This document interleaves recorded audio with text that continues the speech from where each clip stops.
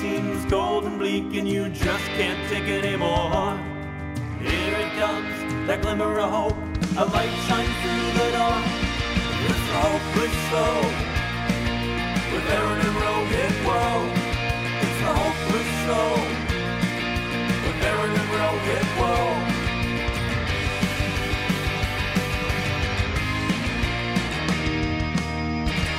Hi, I'm Aaron Wolf. It's great to be here, and also, wow, what we've been through in 2021 so far. Wow. Words can't describe it. We're far from the United States right now. But today's guest, I think, can bring perspective to that. Her name is Dr. Shirley Whittaker. She is an expert in COVID. She's an expert in racial injustice and being a leader in that movement. She's a future Oscar nominee, and she also is someone who is very in touch with honoring the past so that we can propel ourselves forward into the future. So without any more, here is my conversation with Dr. Shirley Whittaker, an unbelievable person and someone I think that can bring us together and can represent all that we need right now to bring us hope. Talk about someone who brings people together and brings hope. You are it. Well, thank you. Thanks for inviting me. I think it's going to be fun. Yeah, that's the goal, is to be fun and to bring to light some things that are going on today. And so I think I really want to go back in time a minute, because we've just talked about some things that we'll hit on. Growing up for you, I know wasn't easy. No one's childhood is just all bells and whistles, but yours was particularly of difficult significance, because growing up in the South as a kid was you got to see a lot of disgusting things. And I lived outside of our small town, if you can think of being on the outside of that. And the road behind my house separated us from where whites lived.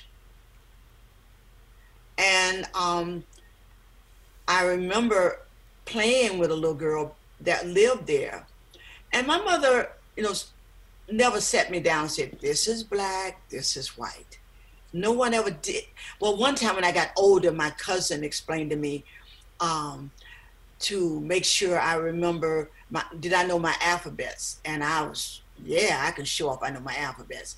And she says, okay, you gotta know a W and you gotta know a C. You go to wherever there's a C, you don't go where there's a W. So I realized that she was telling me that I went to the colored, which was C. It didn't matter whether I could spell it. Just when you see a C, you want to drink some water, you drink water from the one that has a C on it. And other than that, my people say the word, nigger. My father and mother never set me down and said, this is a bad word. I just knew. Somebody said, someone had to tell you. I just think the tone in which they said it let me know that it was a nice word. And I remember when I was 4 or 5, and that road that separated the blacks from the white, I used to go back there and play with this little girl. In the hot Georgia sun, we would play all day.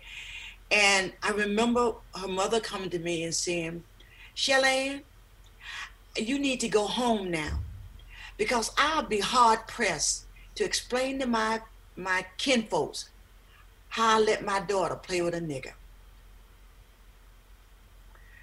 And I didn't know, I just knew it wasn't nice what she had said to me. I remember getting up and I brushed the dirt off because we were playing in the dirt, and I walked home. I wasn't, just across, just maybe in today's term, less than a block. It was a dirt road, and you walk down the road, And I remember walking down that road, and I knew what she had said to me wasn't nice. And I said to myself, I will never, ever go to that house again. And I remember the next day, I was in my mother's bedroom, and I looked through the blinds and I peeped, and a little girl was standing there. She was waiting for me to come play. But I had already made my plans that I would never, ever go to that house again. I didn't go. And someone interviewed me about 3 years ago, and I was telling that story. My sister said, you never told us. Why would I tell you? I'd already made I was 4 or 5, but I had in my mind that this wasn't right, and I decided what I was going to do, and I did it. So what was there to tell? Yeah. What was my parents to do? There was nothing they could do. This white woman had called me a name. In South Georgia, you're not going to go back there. My parents are not going to go. They said, baby, you just don't go back. They would have told me that. And I already decided I wasn't going back, and I didn't go back. I never, ever went back. So I don't know whether I had a sense of who I was. I knew that she said something that wasn't nice to me, but I knew that I would not expose myself to her again. So that's just, you grow up in a certain environment, and certain things, you automatically know the things for survival. And not that someone will sit you down, not like our son, my husband would tell him about when he's driving, what to do, these are the steps you do to stay alive. No one ever told me that. I just knew that there was something different between being black and being white. And that even when whites came into our neighborhood, everybody got quiet. As if they used to say, if I would be around some older black ladies, and if a white woman showed up, they say, they call Miss Ann, here comes Miss Ann. And everything would change. So you get the message without people having to sit you down and let you know that these people do not like you. And what, from that,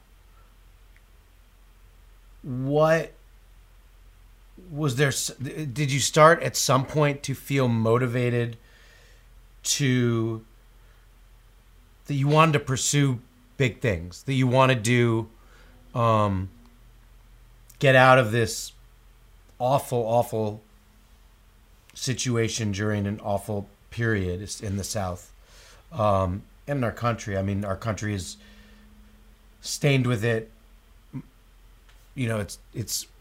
We're right back at it again with this, a lot of this divisive nature. But just focusing on you for a second before we get to the wider picture, was there a moment where you thought, I want to transcend, I want to get out and accomplish all that I can accomplish in spite of all these obstacles? I always love to learn. I think I was disciplined. I did go to work babysitting for this physician. He had 6 children. And he didn't talk much, but I think he watched how I managed his children, because they were heathens. But I wasn't raised like that, so I didn't tolerate that. And he was also our family physician, but I never really had to go to physicians. I mean, the time I went to the dentist, oh God. And I told the dentist, I said, I'm going to college next year in Atlanta. Do you know of any dentist that I can go to there? And I had saved my money and paid him in advance. And he said, my friends don't work on niggers. What can I say? So I remember leaving there, and I had paid him in advance. I never went back for my money. I should have gone and got my money back. But I left there. But HK his name was HK Hezekiah. And he felt, he wanted me, I had a brother and sister. My brother went to Morehouse, my sister went to Spelman. But he felt I should go to medical school. And I couldn't understand, why does this white man want to encourage me to go to medical school? Can't be something good in here. So I wouldn't go to his office. So when my mother would go there, he said, make sure, they called me Shellanne, make sure Shellanne come by. I didn't want to go by because I couldn't understand. But he did want me, he encouraged me to go to medical school. And the oldest son he had told me, and his son was sad about it. He said, my grandfather's in the Klan. So the doctor that encouraged me to go to medical school, father was a Klansman. And so what was it? What do you think? Did he see that spark in you that had all this potential? That's what he said.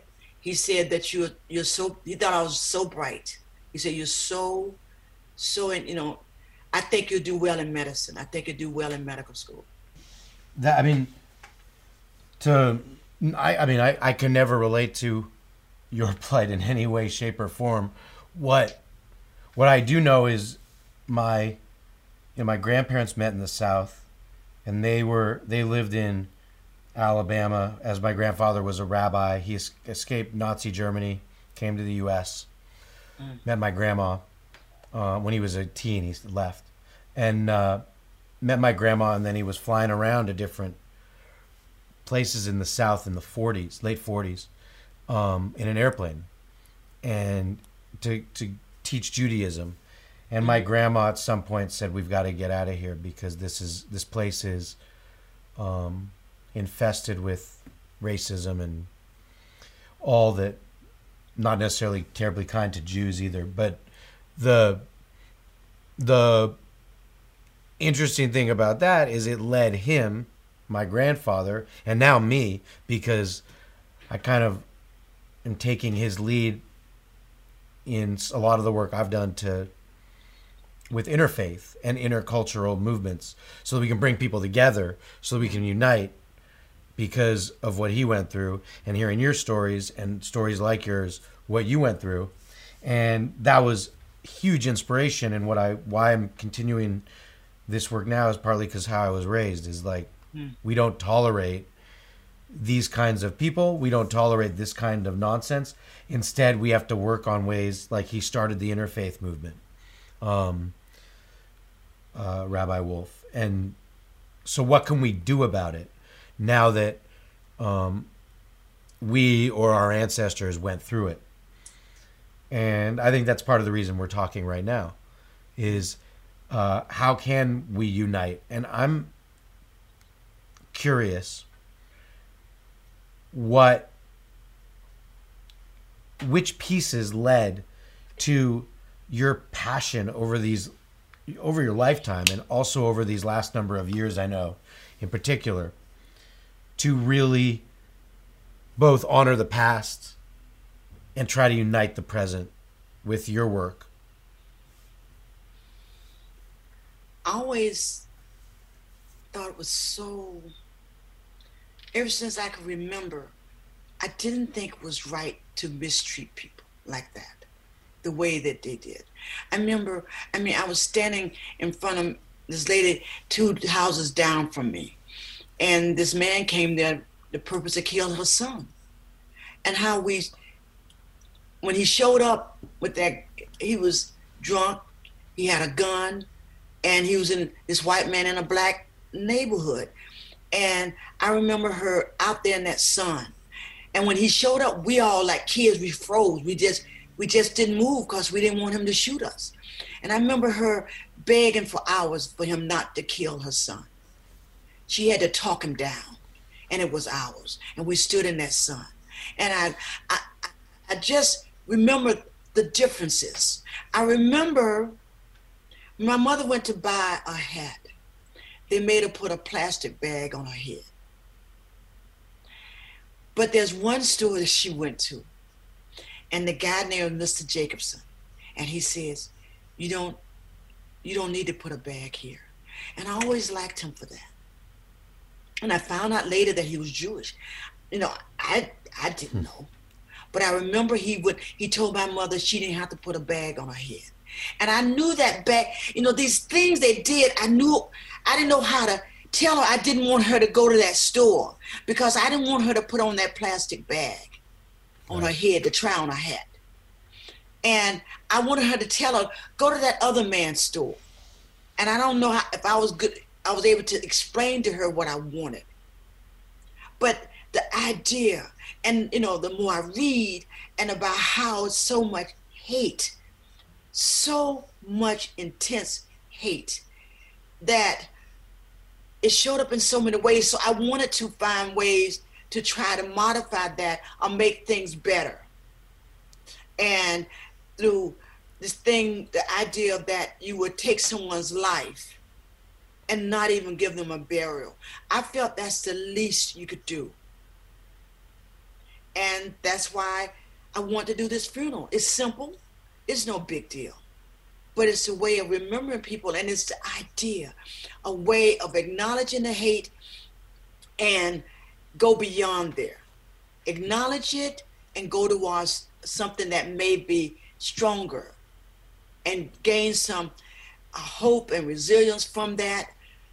But it's so intense, and it's, like you saw in the news yesterday where this man was talking about the elections in Georgia. I'm from Georgia. Yeah. And he was saying that it had to stop what they were doing, about. He was pissed. Yeah. But what they're doing to them, they've always done to us. What he was saying, somebody's going to die. And people did die. But no one said anything. 300 people would die coming to vote. Even if you thought about voting, you could die. One thing that you're saying, and it's it happened to my family, my ancestors in Germany, where they hated for no reason, but because of how you were born and what you believed in, and then it happened, as you were saying, to you, and then now it happens in Georgia. Now in 2020, but it's almost like it needs. And I watched that speech you were talking about, and it was like, oh, so now this guy gets it, even though he voted for all those people he's talking about. Yeah. Like he's a staunch was a staunch Trump supporter and all that stuff, and right. Then the moment that that it happens to him, now he realized it. It took it happening to him. How they target your families. I mean, they. But you've known it your whole life. Yeah. Like it took for it to happen to him. Like going to vote. My mother, she committed herself to the right for us to vote. That was very important to her. But her life, they would take your life. So he's saying that somebody's going to die. That's nothing new in Georgia. The only thing new is the colors changed. Yeah. Because everything he said that they're doing, he said, tone it down. Who could we ask to please tone it down? Don't kill 200 and 300 of us when we come to vote. Don't blow us up in our homes because the idea that we wanted to vote. So what he's saying, it didn't dawn on him that what he was saying yesterday, we've experienced all along in Georgia. Yep. Georgia is second to Mississippi in lynching. I mean, they would come and just shoot you.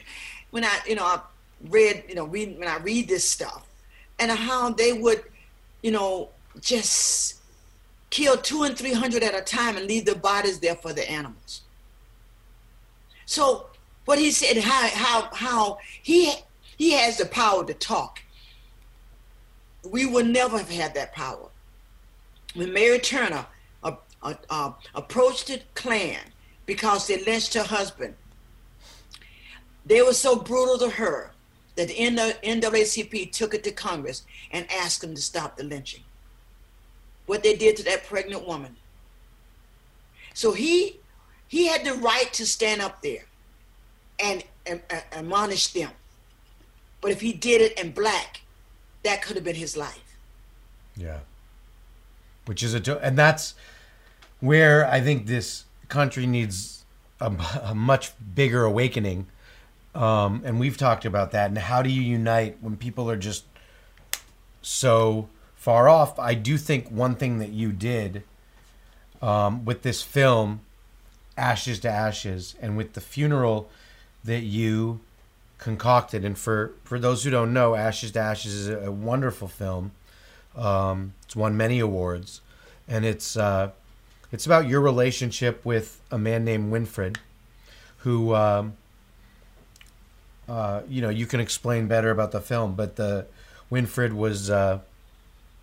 was lynched, but survived, like got out before he was actually killed in Jim Crow era, and Winfred. It was 1965. Wow. You believe that? 1965. And 4 years before that, he was living like on a plantation. Yeah. Isn't that something? And he touches on it in the film. But then something you did that I think is spectacular is you actually created in the film, because it's about your relationship with Winfred, and then it's about what you do with it. So instead of making a film about what he went through, you did something about it. You basically created a living, breathing memorial, a live memorial for the 4,000 people who were lynched in that era and never at a funeral, and many don't even know their names. And it's so powerful in the film because a lot of the names are silent, a lot of the names are unknown. Right. But you're honoring them in the film while also talking to a man who survived it. You're honoring these 4,000 people in a way that I think it's like all the Holocaust memorials around are honoring the people who died who, go nameless mainly. Right. And including members of my family. And that's great, to have the different memorials is wonderful. What you did, I think, is a step above that because you made it live and breathe, and now it's on film forever. And that I just want to know, because I know that happened. You did all this, or a lot of this, before Black Lives Matter took off to another level, before, really the neo-Nazism, the white supremacy, the anti-Semitism and racism, like rose to the surface again in our country. You were ahead of your time by a couple of years here with this. What inspired you to do it in this manner? Because to me, the way you did it is extra special. Just felt we had to do a funeral because funerals, if you go and look at cultures before COVID, death and the process of remembering somebody with a funeral service. I mean, when you see Black Panther, he talked to his father about his uncle should have had a burial. And in African cultures, that was one of the difficulties they had with Ebola, is that people did certain things when someone died. They washed down the body. And you couldn't do that with this because that caused the Ebola to spread worse. And so it's this process. And I just remember when I was growing up that the funeral, and it felt like it's a sense of respect and I always remember, even when I was small, when the minister would stand over the casket and said, "Ashes to ashes, dust to dust." And and when I would see those pictures, and I realized they were loved by somebody. Yeah. And I said, I can never bring them back. You know, some place they had a rule that if they lynched somebody, and if you went and got the body, they would come and get you. So the families could not get those bodies. And when I talked with Mr. Rembrandt Winfred, he said there are 3 stages to lynching. And one of the last stages when they put gasoline on the body and burned the body up after they mutilated it and put them in a noose. And then they would put gasoline and burn the body up. So the family would have nothing. Nothing. So I felt that, and then somebody loved them. And I want them to know that we did care about them. We just was powerless to do anything. And I said, I cannot bring them back, but at least I can give them a prayer. I can give them a service. And I wanted it to be something that I wanted it to be grand for them. I mean, it took me 3 months to find a hearse to take their casket to the church. Because I felt I wanted, and people lined the streets on both sides to see the casket come down. I said, this is for them. They deserve that. And have a huge choir, 30 or 40 or 50 people singing when their casket was brought in. I felt it needed to be grand. They deserved that. That's the least we could do. And that it comes through so much in the film, and I guess I want to know from you what it felt like.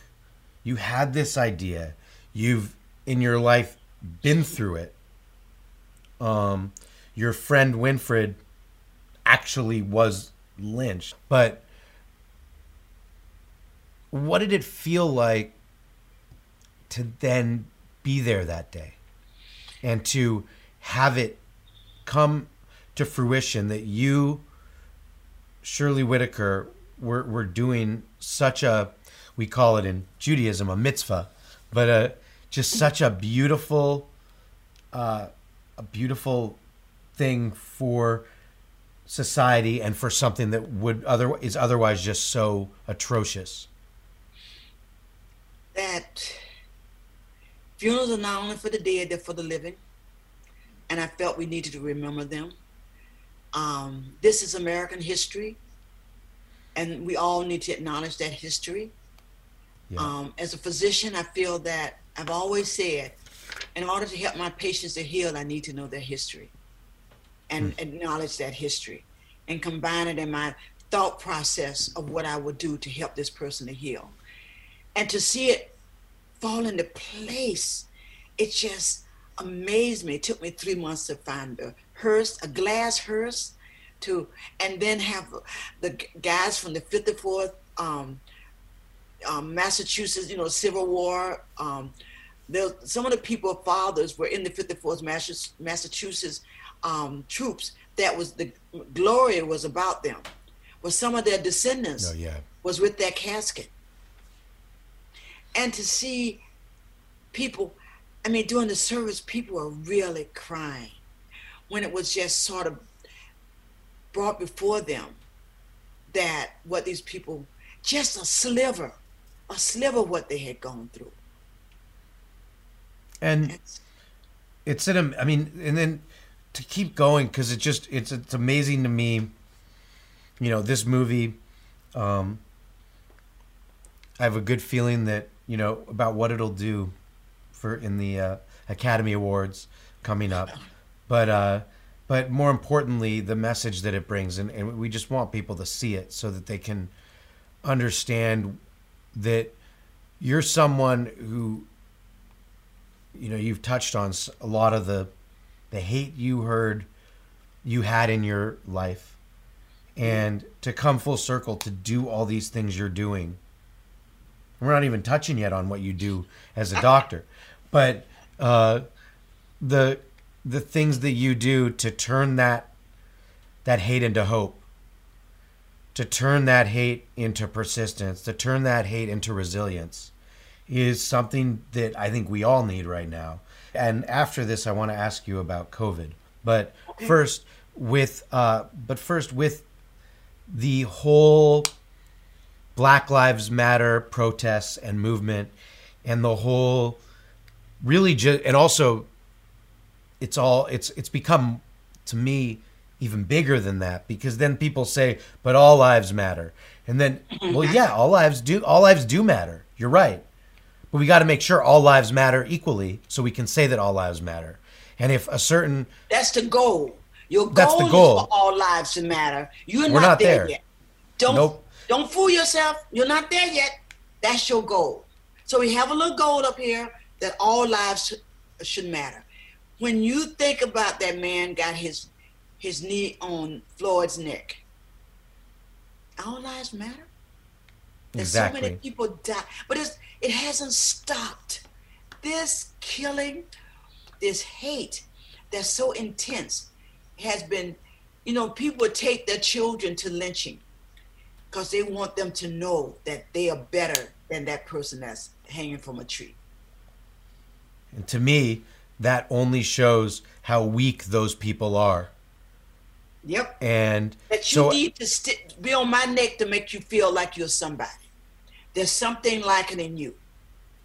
And so what do you think in this uniting right now, in what we have, which is a divided everything? Everyone's divided. Everyone is, people do not understand each other. What do you think would be a number one thing that we could do, so even on an individual level, is because look, we can't do it all at once. We can't fix everything at once. What can we even do on it? Overnight. This didn't happen overnight, and it's not going to be solved overnight. Right. But what can we do on an individual level to start to make that difference? To start to this divide that's, for me, I've never seen in my life. I've never seen so much division in a country, and how much and as a Jew, just so much anti-Semitism in my life, and then the plight of African Americans. You just haven't been in the right place. You have, like some people say, I've never seen racism. Oh, I don't know where you've been hanging out. I've seen racism. Place you've been in. I've seen. I'll tell you this. It's for people being anti-Semitic. It's there. It's just that wherever it is, if you're there, then you'll know it. You understand? Well, like some blacks have never experienced what I've experienced, and they read about it, but they can't comprehend this. But the majority of us get it. Majority of black folk get it. But I'm glad you haven't had to experience that. Well, I have to take that back. I have. I didn't know it was as prevalent. When I was in high school, I opened my locker and, or not opened, it was on the front. So I went to my locker and there was a little swastika on it. I was in the 10th grade. And I went home and told my mother, this is a swastika is on my locker door. And so she went to talk to the principal of the high school, and the principal, Mrs. Cunningham, I'm not ashamed to say her name because of her behavior, said to my mom, looked her in the eyes like that, and said, but it's just a small swastika. If it was a big one, that's important. Yeah, but it's just a small one. If it was, like the Klan burned that cross. I mean, it wasn't a big one, just a tiny cross they burned in front of your house. It's laughable, right? It's laughable in how much stupidity in the ignorance. It's just that I'm just amazed at how I read Grant, I read Cass, these different books. In between there, I try to read some non-lynching book, but you know, it's just amazing how prevalent the hate was and still is. And people say, "Oh, we've elected a black president. Things are better." Do you know what they did? Obama, the things they did to him. I mean, just humiliate him, and just. But they don't. I don't. You know, they somehow put in the back of their mind, this is not because I'm a racist. I'm not. You know, the fact that they determined on his, the day he was inaugurated, they went to a lunch dinner and talked about the making him a one-term president. Why were they doing that? What did he do? He hadn't done anything. No. Nope. Just breathe. He'd gotten people excited. Yeah. Yep. And so, what do you? Because in these last number of years, it's risen to the surface. It's always been there. It's risen to the surface even more for everyone to see. Part of it is because of the phone, so you can video it, gosh, and part of it is because of, I think, some leadership in our country and in our communities. So, what would be a first step that you'd say to someone who is ignorant to all this and is just walking around promoting hate and promoting white supremacy and all this stuff? Would there be a thing you'd say to them? As a doctor, as someone who is far more accomplished, far more educated, far more you've done, yet they won't accept you because of the color of your skin. That's right. I mean, look, I finished medical school with those other people, but it didn't mean anything. They still felt didn't have a right to be there. And what would you say now to someone who says that, who feels that way? In 2020, do they acknowledge that they do feel that way? To them, it's not a problem. I'm not a racist. I never. My ancestors did this. I didn't do that. A lot of them would say that. But the thing is, I believe just like there's certain genes change based on certain things. Over time, 400 years, certain DNA changes, like the telomere that's on the tip end of the DNA, with constant stress, it shrinks. So my telomere may be altered because of the constant stress that was passed on to me. Yeah. I think this coin has two sides. When you walk it, one of my patients is from near where I grew up in South Georgia, and he was saying that one day he was walking. He's a white guy. I was walking down the sidewalk with my father, and there's a black man come on with his son, and the black man stepped off on the side of in the road. So I'm sitting here thinking, I'm sure what that black man must have felt with his son on his side. But the white man with his son, what did that tell him? What did that do to his sense of himself? It made him feel superior. And nobody had to say that. He did not say, you're more important to that person, got that darker skin. You have, and so that's the thing they work to maintain. So I believe this coin has two sides to it. My DNA has been changed. Theirs has been affected too. Affected in that it gives them a sense of themselves, that they are superior. That how can physicians, they did a study with physicians and they had patients in the beds and they said they're dying of cancer. And they videotaped the physicians. They walked up to the room, they opened the door, and they said, if physicians saw a black patient in there, they did not walk into the room. They talked to them from the door. If it was a white patient, they walked in, stood at their bedside, and gave comfort to them. What in your mind is telling you to do that? Yeah. Why is it that to this day and time, black women are more likely to die giving birth in America than Right. white women. It's not influenced by your age or your educational level. It's just based on the color of your skin. So what I think there's something that over 400 years that I think is somehow ingrained, that you have this sense of superiority, and that you may not recognize it, but you've been exposed to it. Like this, the girl that did Caste, she was, she based it on Germany and India. And she talked about, Like the caste system. yeah, the caste Is what system. the book India is the said. most noted one. Yeah. America, she said, has a caste system. And the caste system here was used by Germans and Hitler to decide how they was going to treat Jews. They used the system here. You know that? Yes.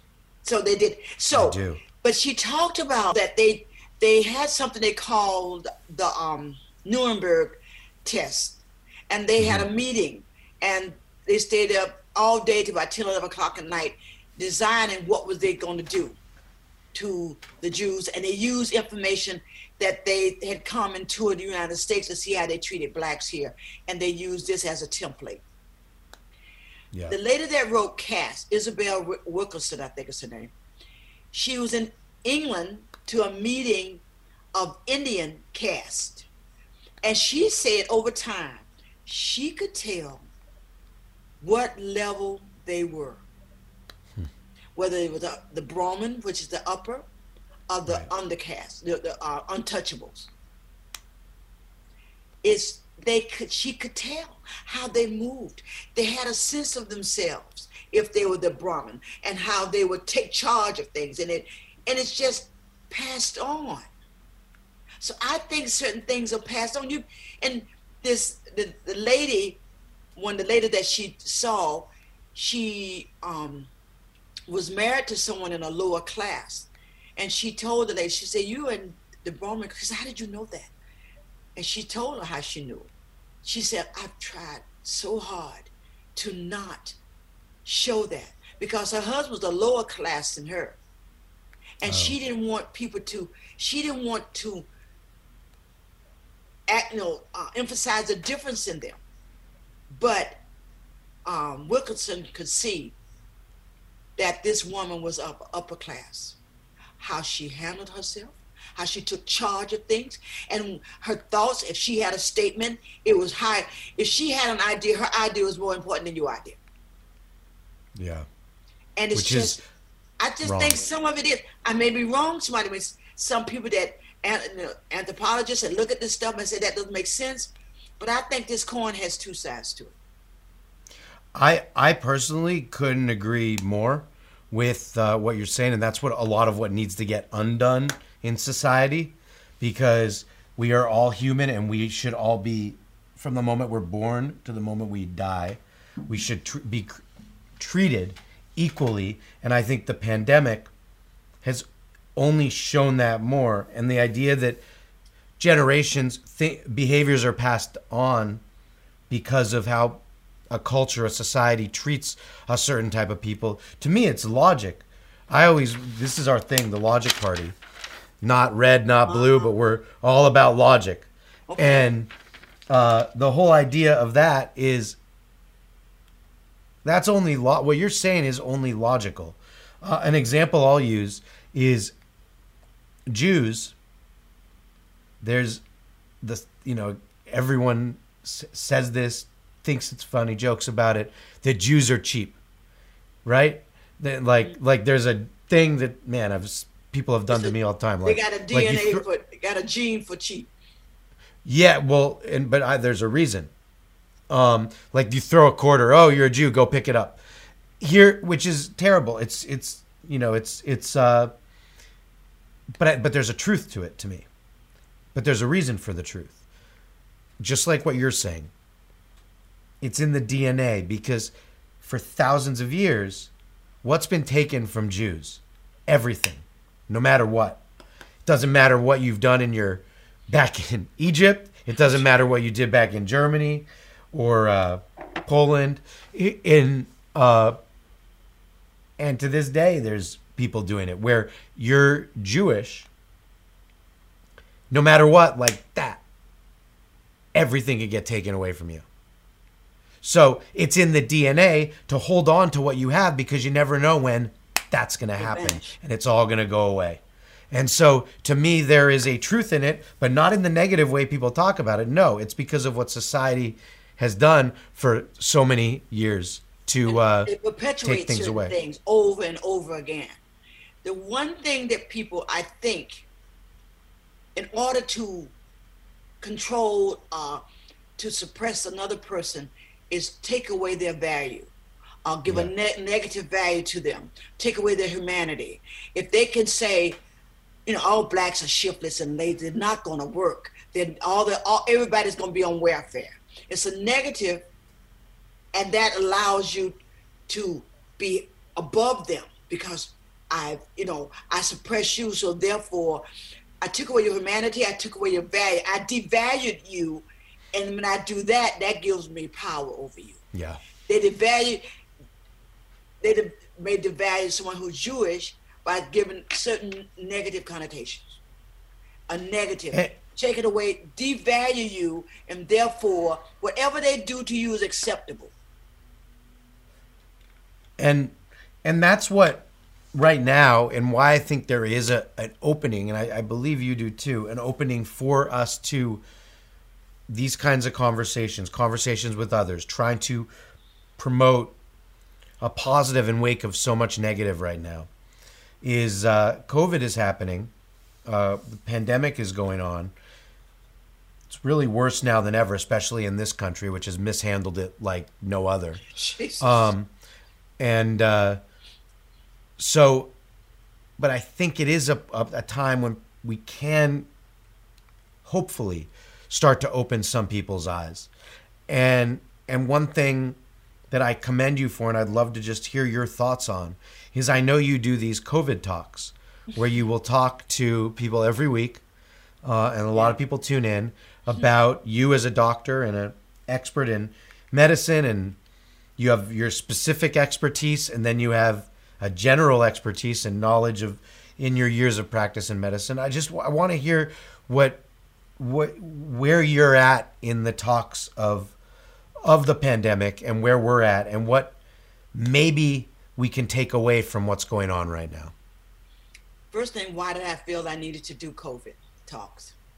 For the last 4 or 5 years, I was on Sunday morning at 10 o'clock for 15 minutes. I would drive to Springfield, and I would just pass on information to people in predominantly Black communities about their health. After COVID, they closed the radio station down. And then when COVID happened, this friend of mine who has to do the radio program with, she started doing from her home. She would do it. And then I decided that I was going, the title of my thing is Honey, We Need to Talk. And just talk about COVID and trying to give people some control over this, some sense that what can you do so that you don't be complacent about it. What is it that they are not, as far as Black people are concerned, who's the highest percentage of people that's dying? So certain things you have to know about, certain things you need to incorporate, it's certain things that you may have to use to save your life. And so I would share with them things like, you gotta have an oximeter. And the reason you want that is that if your O2 drop, you may be in trouble. And if it drops less than 94 Fahrenheit for 2 hours, you're in big trouble. Things like that to tell them.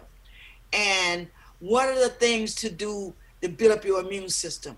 That's what these, in other words, I tell them the latest thing I know about in reference to COVID, that I read about as far as the medical aspect of it. And then I want them to understand, what does this virus do?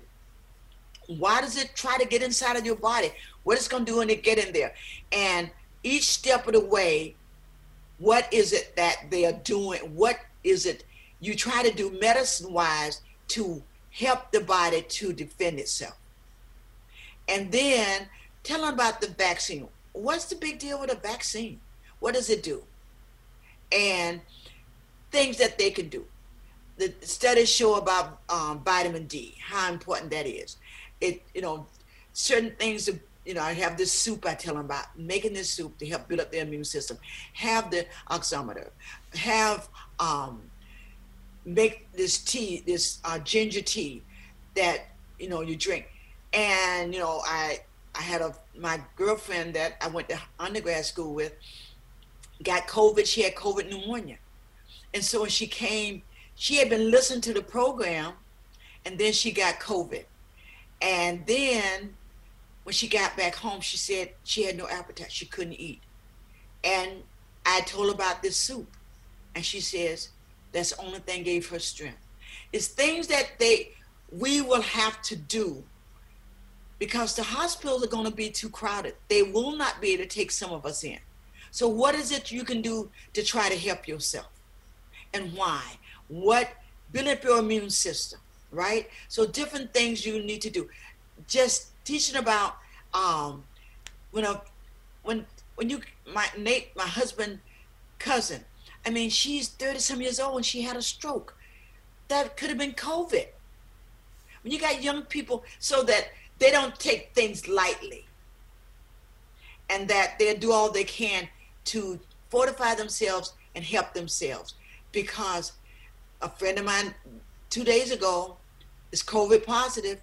And so she says, I got my oximeter, I made my soup, the things that she's doing, because she's at home. She can't go to the hospital. The hospitals are filled with people that are really sick. So that's my goal, and that's what I've tried to do. And people seem to be using the information I'm sharing with them, and that's nice. Well, here's something that everyone wants to know right now. What's in this soup? Oh, well, I went and I found soups to build your immunity, right? Because what I was doing during the summer, I was telling people to make smoothies with a lot of green stuff in there, and, turmeric and all this kind of stuff. And then I said, I realized black folks, a lot of men into that smoothie stuff. They ain't gonna do no smoothies. My mother said, baby, that's nice, but I don't know if I want that. So I said, but soups, and salads with certain greens in there. And so I got a soup, and I put 2 or 3 of them together, and, coconut oil, and I put garlic and onions, and then I got some, I either use some chicken broth or vegetable broth in there. And one recipe said you put some bok choy. My girlfriend, that the one I told you was COVID, she had pneumonia, and she said, she's from Georgia. Girl, I didn't know what bok choy was. So I said, she went to the store, she found bok choy.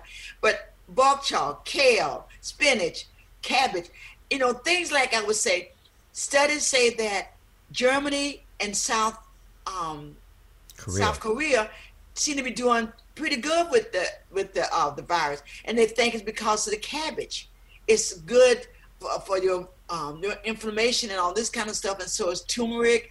So these things, we put it all in the soup. So I have, I say kale, spinach, bok choy, collards from the South. We have to have collards, right? And kale.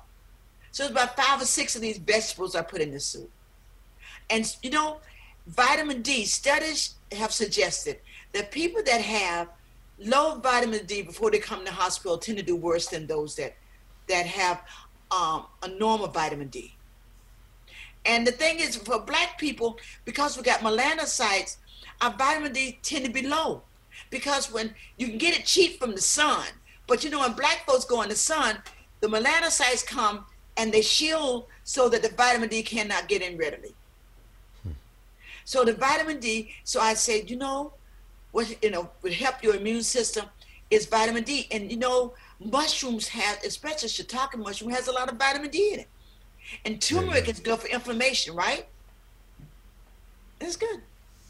So they put the turmeric So you've come up with garlic, huh? This is the magic potion. I just wish that these last 8-9 months you were the one coming on TV telling everyone, here are some things that I'm deducing that we need to do, and everyone in the country knew about your magic soup because instead of people going on TV and just yelling and arguing, because making practical logical decisions and medical deductions, not deductions.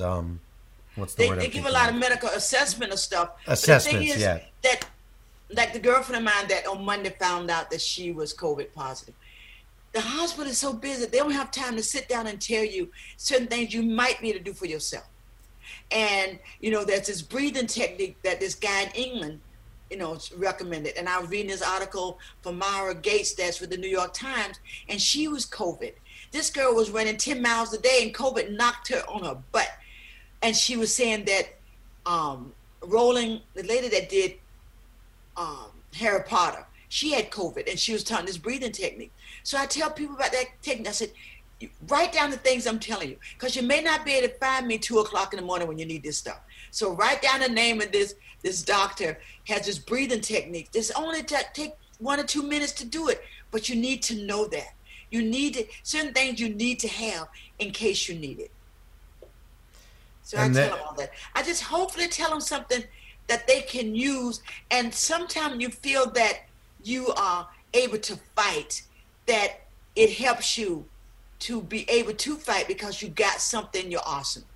And it may not be perfect, but it's giving the attention to yourself that you may not be able to get from a hospital. And hopefully it prevents you from having to go to the hospital. Right. And I think, a lot of what you're doing, and I can't commend you enough, is you're a doer with all these things we've been talking about that you've done, from rising above all the hate in your childhood to become a doctor, to all that you're doing now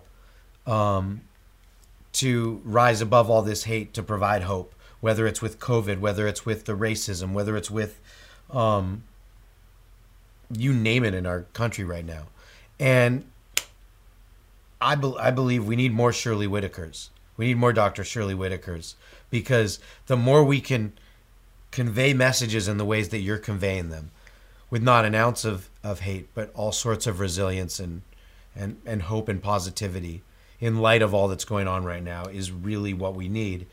And I hope that everyone who's watching right now and seeing your messages just takes a little bit of it, just that little ounce, and shows how extraordinary everything you're doing is to bring people together, whether it's with a pandemic, whether it's with fighting against racism, whether it's honoring the past, whether it's trying to progress the future. All that you're doing is to be commended, and a lot of people from the top down could learn from you. That's last Sunday I told people, I held up the oximeter and I said, you know what? You gonna give somebody something for Christmas? Give them this. And I said, I'm sure they want a Tesla. I know that. But they can't drive a Tesla intubated, on a respirator. I said, so give them this. And I said, it may make them care more about what's happening. And and this girl texted me and said she sent 5 N95 masks to someone in Los Angeles. Isn't that nice? See, that's the difference maker, is instead of where can we boil up all that hate and that anger to do something positive. And I think what you just did is you just helped everyone decide, oh, that's what I'm going to give a lot of people for Christmas or Hanukkah. And I there told you did. You're Santa Claus too. I told him about this ginger tea, and so I just started making it. I held up a ginger root. I didn't grow up with ginger, not fresh. We had ginger in a little container, you put on, sprinkle on something. But I told Real Ginger, and I said, you know, my mother-in-law may be getting this for Christmas. Then my sister-in-law text says, she is looking at you. So she said my mother-in-law was looking. And I told them about little packets of tea bags. And I said, I put it in an envelope, and I say, have a tea on me. But I said, somebody sitting home by themselves, and they'll be so surprised that you just sent a tea bag. And green tea is good for your immune system. So I said, send them a little bag of ginger, you know, this, and tell them about the ginger, fresh ginger and all this. So hopefully they'll share it, because I said it's important that you share, because somebody may need to know. And that's, I think, to kind of sum it up, the whole concept of sharing what we know, sharing the hope we have in our hearts, sharing the knowledge we have in our brains, so that we can help one another. That's how we can progress. And every time that we're thinking of one of those hateful thoughts, yeah, or if it's not you and I, someone, when you're thinking of those hateful thoughts, and we all have them, every single person gets them. Think, wait, how can I change that into something where I can do something positive? Yeah. And change someone's outlook, or change something. Because no. And you never know, ever know who you touch. You never know, you know, like this film Ashes to Ashes, my neighbor who very seldom visit my house and came, and I was talking about Ashes to Ashes. And he said, do you mind me helping you to make this a reality? You never know who life you're touching. And you never know how you make a difference. And so let's keep taking your lead, and I hope what we've discussed, and continue. And let's see, I would love to hear what people think, and how hopefully this has brought people together to show that you never know who you can touch and you can help. You never, that's the key. You never ever know. And that's a good thing. You never know who life you may have changed by an act that's so simple, like a tea bag. That somebody may need that tea bag. Like a tea bag. Just like a tea bag. Yeah. Well, just like a tea bag, and how delicious tea is, and how it can be the help for us. Calming. The idea is someone thought about you. And it's not expensive. You know, just a tea bag and a card, just saying, have a cup of tea on me. That's it. And that's the thing, because life isn't about money. It's about what you do with your life. My mother-in-law say it's very seldom to see a hearse going behind very seldom to see a U-Haul going behind a hearse. You know, you can't take it with you. You can't take it with you. The Pharaohs showed us that, didn't they? Oh, same thing. So that's why give that tea bag. Doesn't cost a lot and could make a big difference. So I mean, thank you so much for this conversation. Thank you for talking. This has been beautiful, and everything you're doing and continue to do is beautiful, and I hope it's an inspiration for others to see that all it takes is a tea bag. And you doing this, so I can tell them about the tea bag. And that's nice of you, because you didn't have to do this. I'm sure other places you could have been. And thank you for your time, to take the time with me. I appreciate it. Wow, that was a pleasure and a privilege. Talk about someone who doesn't just talk but acts. That's Dr. Shirley Whittaker. I learned a lot from her. I hope you did too. And I hope it shows that we can all put our actions where our mouth is, in a positive way, to unite, to honor, to respect, and to progress. So I hope you've enjoyed Dr. Shirley Whittaker. And until next time, I'm Aaron Wolf. Stay hopeful, stay together, and stay united. When the world seems cold and bleak and you just can't take it anymore, here it comes, that glimmer of hope. A light shines through the door. It's hopeless slow. With Aaron and Rohit World.